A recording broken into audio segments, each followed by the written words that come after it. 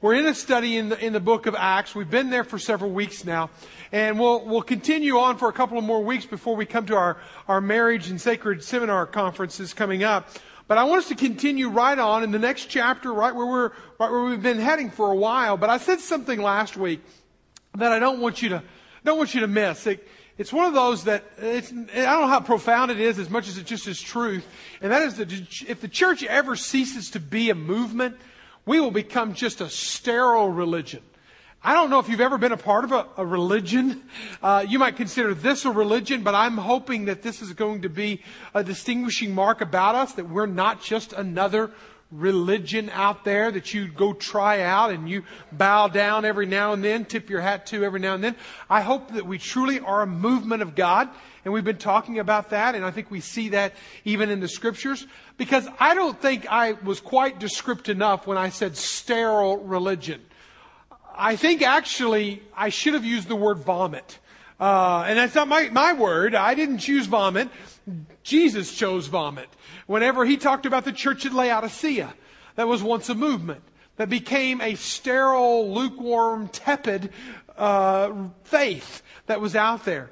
And Jesus said quite clearly that, He said, so because you are lukewarm, in Revelation 3:16, because you're lukewarm, neither hot nor cold, I will vomit you out of my mouth. See, what we're about here is hopefully not just a Sunday service where you come, set, soak, and sour, and that's all there is to it. Hopefully there's a movement. Hopefully there's a fire. Hopefully that each week there's something that's fanned inside of you, that you're going to burn a little brighter next week. You're going to go a little further next week because of this experience and because of the way you've been challenged in God's Word. Again, if you've been with us, we've been in Acts chapter 1, 2, 3, 4, 5, and we've seen a church come alive. We've seen it from nothing to something something that's changing the city of Jerusalem. We read last week in chapter 5 where the streets of Jerusalem have been filled with the message of Jesus. It's a powerful thing. We find examples of them being gracious in their giving, literally selling their lands and giving their lands and the proceeds away. They were a very generous group of people. If there was a need, they stepped up. They were devoting themselves daily to being in the temple, to being in people's homes. There is something about this early church that we've been looking at it at a macro level. Here's the church. Here's the masses of the people, the 3,000, the 5,000. Then we go to the multitude last week. But this week I want to go to the micro. I want to zero in, not on Peter or John. We've kind of skipped across them a little bit. But I want to zero in on a character, on a person. And I want to peel back the layers of this movement of God. And I want to say, what made up this movement? And I do not believe that he's an anomaly. I do not believe that this guy is just a rare cut out. I do think he is a pace setter in the movement. I do think he's a leader of the movement. But I think that there's something that we need to learn as we drill down in our own lives. That what we might call radical, God calls normal or biblical. While we might call crazy, ridiculous things, doing things like taking your kids out of school and going to a wild jungles of around the world, that may seem radical, but God calls that obedience. And what we need to understand is maybe a new paradigm of what it means to be a real disciple of Christ. Because for us, we take a very emasculated, a very weak, a very sterile kind of approach, I'm afraid, in our Christianity, when what He really wants is radical, untamed, extreme, and courageous. I read a book a few years ago called Untamed. That was the title of it. By a husband-wife combination, Alan and Deborah Hirsch. And this is what they said about radical disciples. They said to be truly radical disciple does require a relentless evaluation of life's priorities and concerns, to ensure that we are not adopting values that subvert the very life and the message we are called to live out. That we will do, as that statement says, we will be radical disciples with relentless evaluation of life's priorities and what consumes us. That is the beginning of what it means to be what we might call an untamed, courageous, extreme, radical disciple. But what we see in the New Testament as that is what leads a movement. And if we're going to be a movement, we can't just look at the big institution, Grace Point Church. We must look at the individual people who make up Grace Point Church. And we must say, I want to be one of these movement leaders. I want to be like this guy that I'm going to speak of. He's only mentioned 2 times in 2 chapters in all the Bible. So we're not talking about Paul or John or any of these major players. We're talking about a guy named Stephen. Didn't even take up much of the passage. Wasn't one of the early disciples. Didn't walk with Jesus that we know of. But he is, in Acts chapter 6, becomes one of the leaders in the church when they are needing more and more leadership to step into place. Many people kind of see it as the first set of deacons in the church in Acts chapter 6 in the early chapter, where it talks about these 6 people that they chose, they picked out, they chose that were fully devoted followers. But when you dive into them, you see an element that's untamed. You see another element that's a little bit extreme. You see another element that's a little bit courageous. And that's what I want to lead us to today, is to really looking at those 3 concepts of being extreme, of being untamed, of being courageous, because that's what's going to make up the radical normal of Christianity.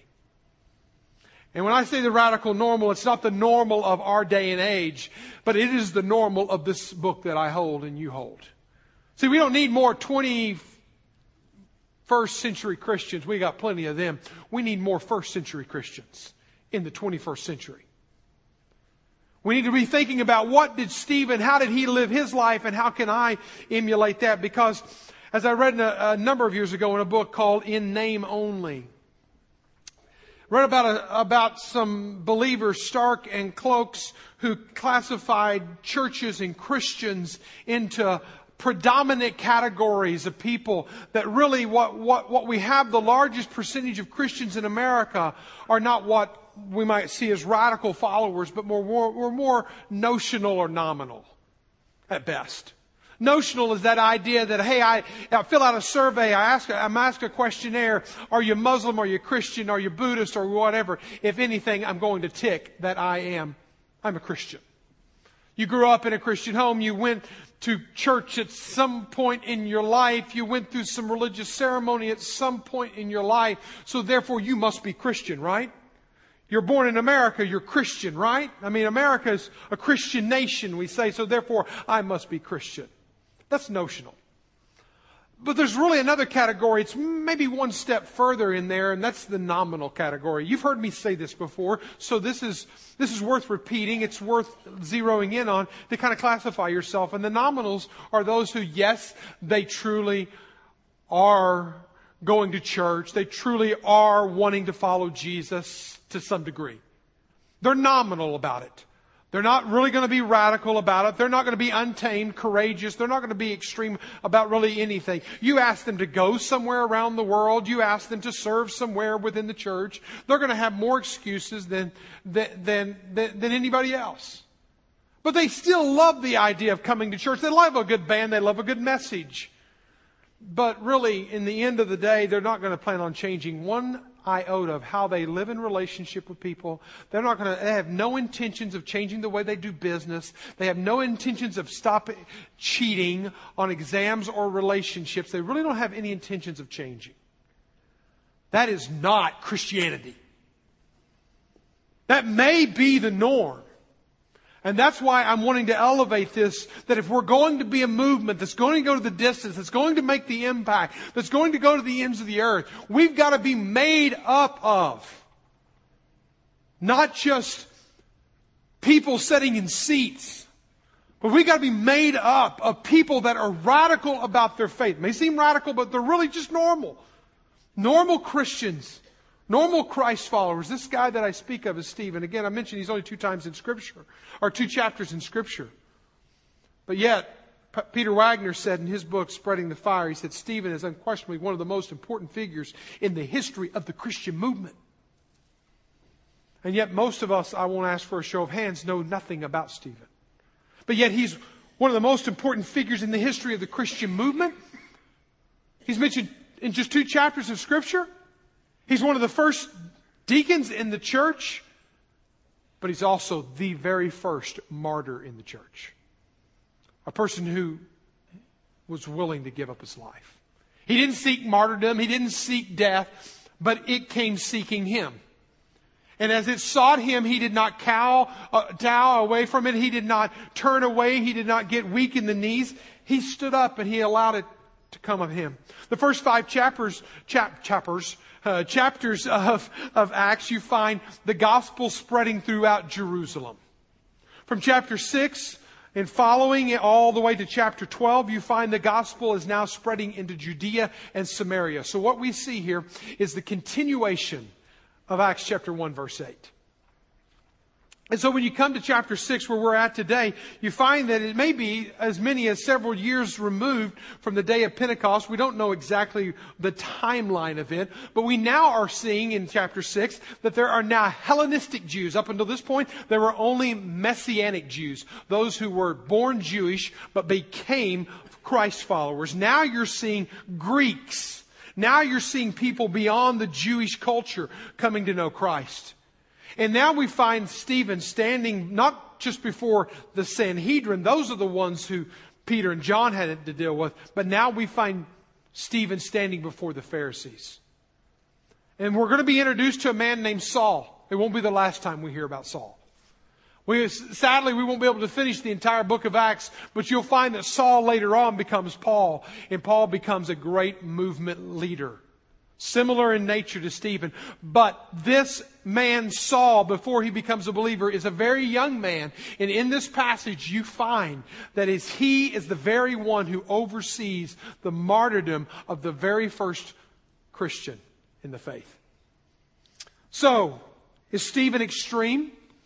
Is he radical? Is he extreme? Is he untamed? Is he kind of crazy in that kind of commitment? Yes and no. Depends on how you measure it. But I want to measure him today in some snapshots, if you will. But let's look at him today from Scripture, and let's look at Acts chapter 6, verse 5. I want to look there, and I want to kind of give you a little bit of an introduction into Stephen. From the Scriptures. I'm going to read to verse 7. It says, they chose Stephen, a man full of faith and of the Holy Spirit. Now, there's several things that we're going to list about Stephen here that I don't even have time to go back and discuss. But now let's skip on down and let's go on down to verse 7. And it says, and the word of God continued to increase in the number, and the disciples multiplied greatly in Jerusalem. And a great many priests became obedient to the faith. Now that had to be a burr in their saddle. Because now not only are you having all of Jerusalem being transformed, but now you're even having the priest in the temple becoming followers of Christ. This is a game changer. And again, Stephen is right in on this movement. He is right a part of this. And so the very next words are this, and Stephen, full of grace and power. So we've seen in so far, Stephen is full of faith. Stephen is full of the Holy Spirit. Stephen is full of grace. Stephen is full of power. I'm only going to deal with half of those. Do your own study and understand what it means to be full of power. Do your own study and read what it means to be full of faith. This Stephen guy is setting a bar for you and me in our own lives. Let's keep reading. Then some of those who belonged to the synagogue of the freemen, which were formerly slaves, as they were called, the Cyrenians and the Alexandrians, and those from Cilicia and Asia, and rose up and disputed Stephen. And they could not withstand his wisdom. But they could not withstand. So you see now there's an avalanche of people. There's a whole another group of people that are sliding in and that are anteing up the persecution of Stephen. But they could not withstand the wisdom and the spirit in which he was speaking. When they secretly instigated men who said, now notice that, they're now going to start brewing up a lie against Stephen. That's the way people are. If the truth doesn't convict, then let's just create a lie. That's what they did with Jesus. Now they're doing it with Stephen. And so we have heard this man speak blasphemous words against Moses and God, and they stirred up the people and the elders and the scribes, and they came upon them and they seized him and they brought him before the council, and they set up false witnesses who said, this man never ceases to speak words against the holy place and the law. So now they're just now creating their story. They're creating their momentum to kind of convict this man, Stephen. For we have heard him say that Jesus of Nazareth will destroy this place and change the customs of Moses delivered to us. What's Stephen's response? And he gazing at him, and gazing at him, all who sat on the council saw that his face was like the face of an angel. I'm going to stop there. And I want us to start peeling back some layers of Stephen and start taking some snapshot looks, if you will, and say, am I like Stephen? Am I going to be a person who's going to rise up and stand up and really man up and be like a Stephen? Or am I going to be the notional nominals of the American culture? And if we're going to be a movement, we're going to have to move past the norm. We're going to have to move to the radical. And here's one of the things about the radical is that they're going to live with an untamed spirit. We like to emasculate things, tame things, bring things into control, into our control. Let me ask you a question. When was the last, don't answer this out loud. When was the last time you were intoxicated? Don't answer that out loud, okay? If you do, it's your own choosing. When was the last time you lost all control of your thought processes? When was the last time you didn't have all your fine motor skills?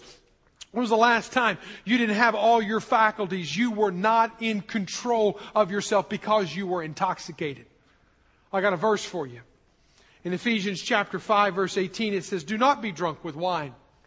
And that's a prohibition against alcohol in excess. Okay? We'll talk about some other day alcohol as a whole, but I'll tell you right now, alcohol in excess is wrong. Which will ruin you, it says in the Bible, but be filled with the Spirit. Now what a strange contrast. To talk about don't be drunk with wine and then turn right around and he says, be filled with the Spirit.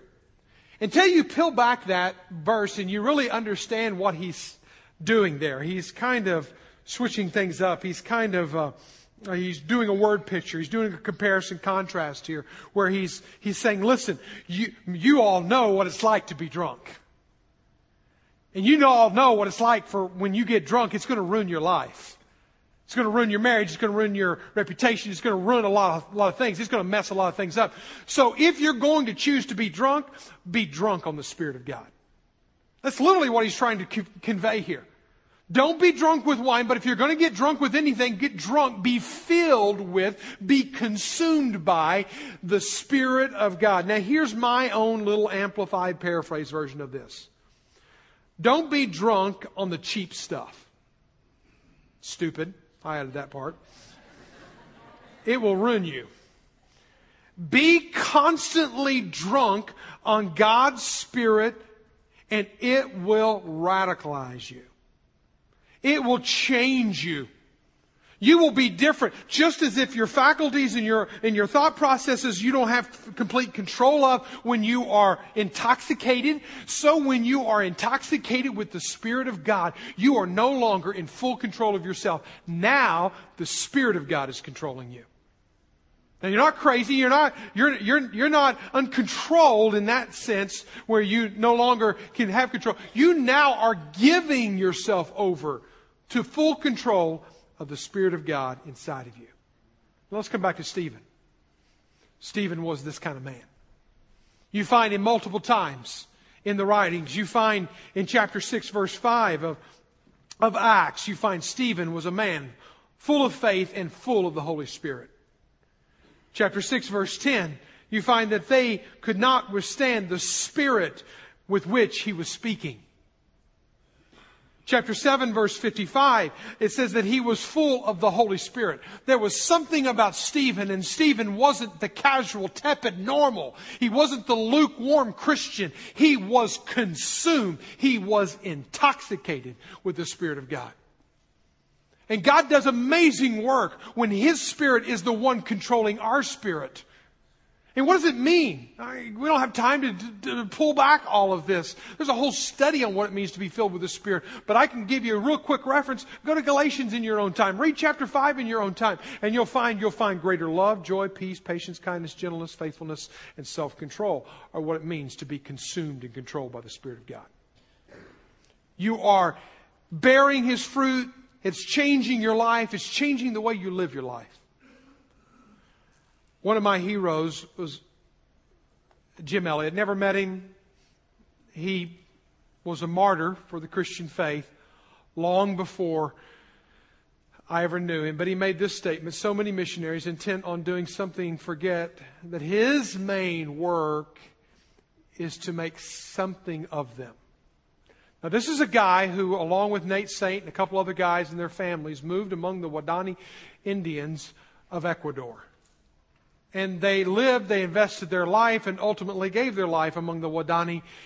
And at that point, there were 0 believers. Now, we're talking 50s, 60s, 1950s, 1960s. 0 believers among the Waodani. This morning, I got on Joshua Project, and I found that 40% of the Waodanis are now followers of Christ. It was a movement that God would end up using people like Jim Elliot to go down, and then people that would follow and that would push through the cultural differences, and they would see change. But now I want you to understand what Elliot said. That he thought he was the missionary that was going to do this great work among the Waodani. And it didn't happen under his watch. And so much of us, we want to see God do a great work through us. But here's the point of Stephen and of Jim Elliot and of you and of me. And that God doesn't do His great work through us until He does His great work in us.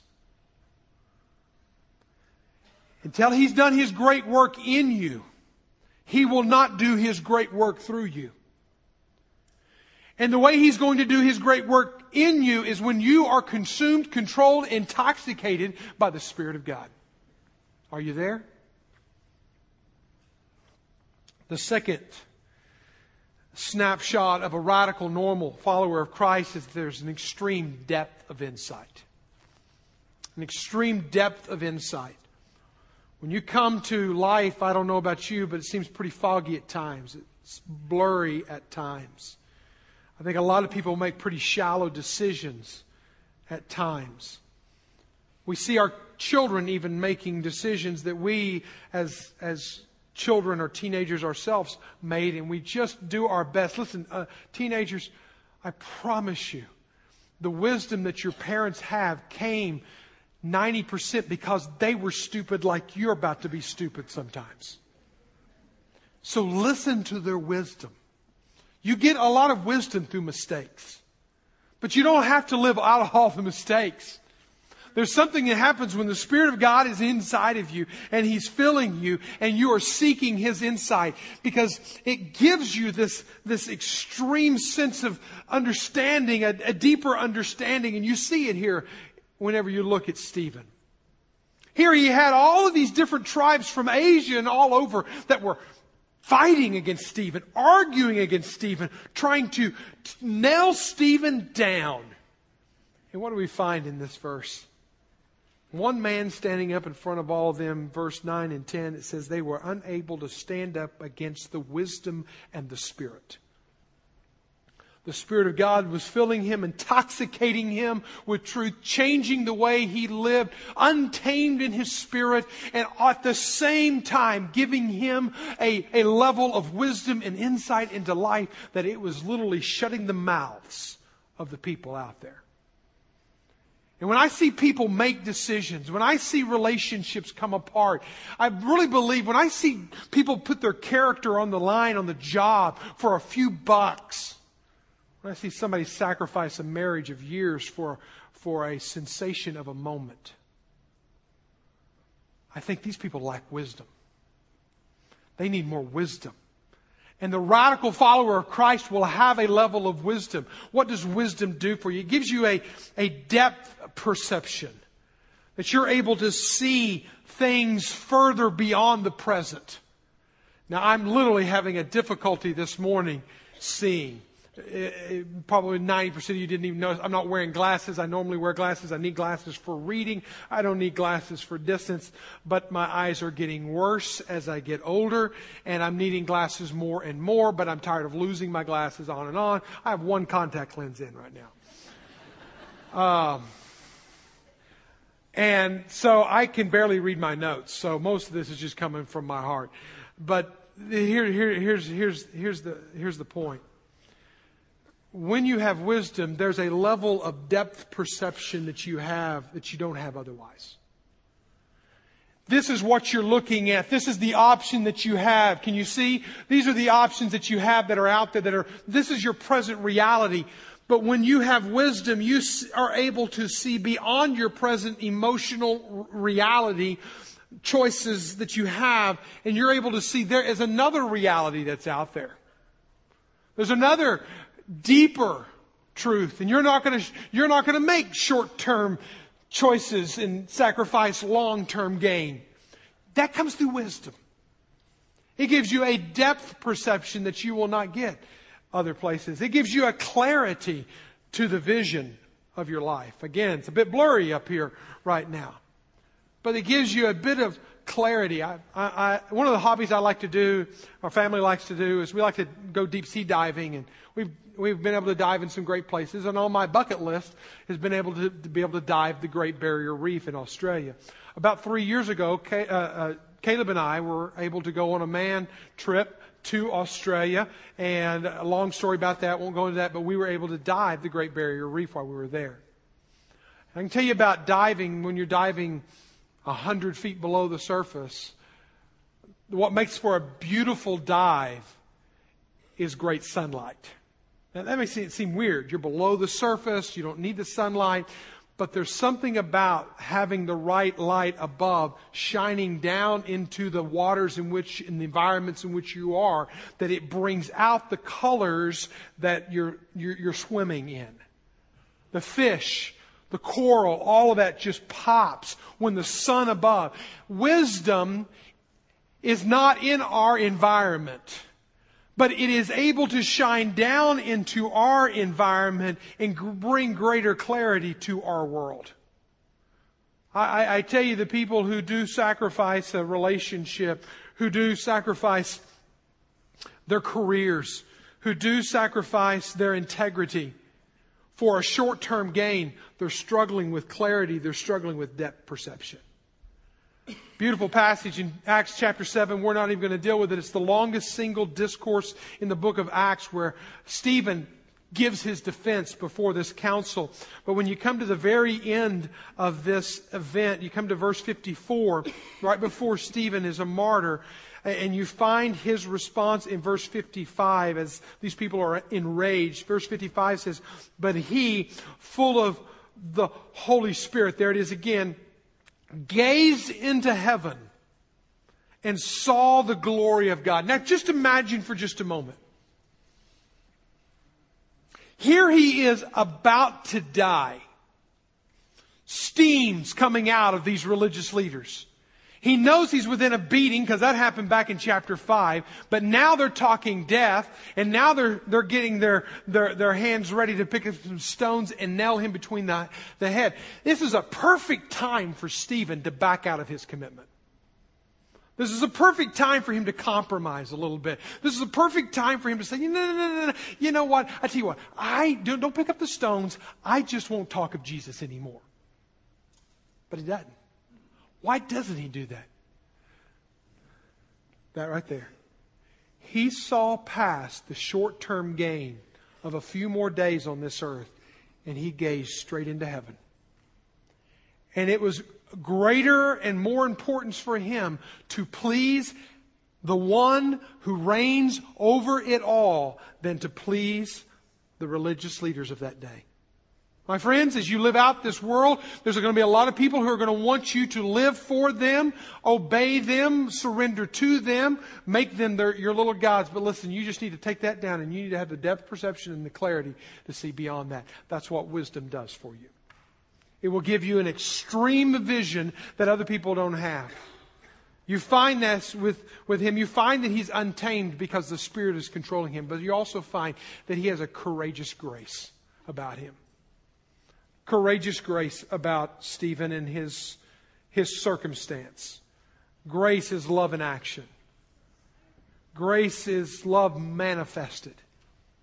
It ties together. It's not deserved. It is something that you receive because of this. Let me give you some, just when you look at Stephen's circumstances and situations, we learn a lot about grace. One of the things you learn about grace when you look at Stephen's situation here is that grace teaches me how to give when others are taking.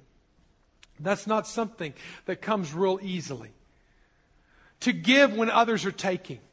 That's what the world would not want us to do. We'd want to get even the score, and not let people give to us. But when you look at chapter 6, verse 8, and you find that again, he was full of grace. And then you come down to chapter 7, verse 54. I know I'm skipping around a lot, but notice the anger of these people. Verse 54.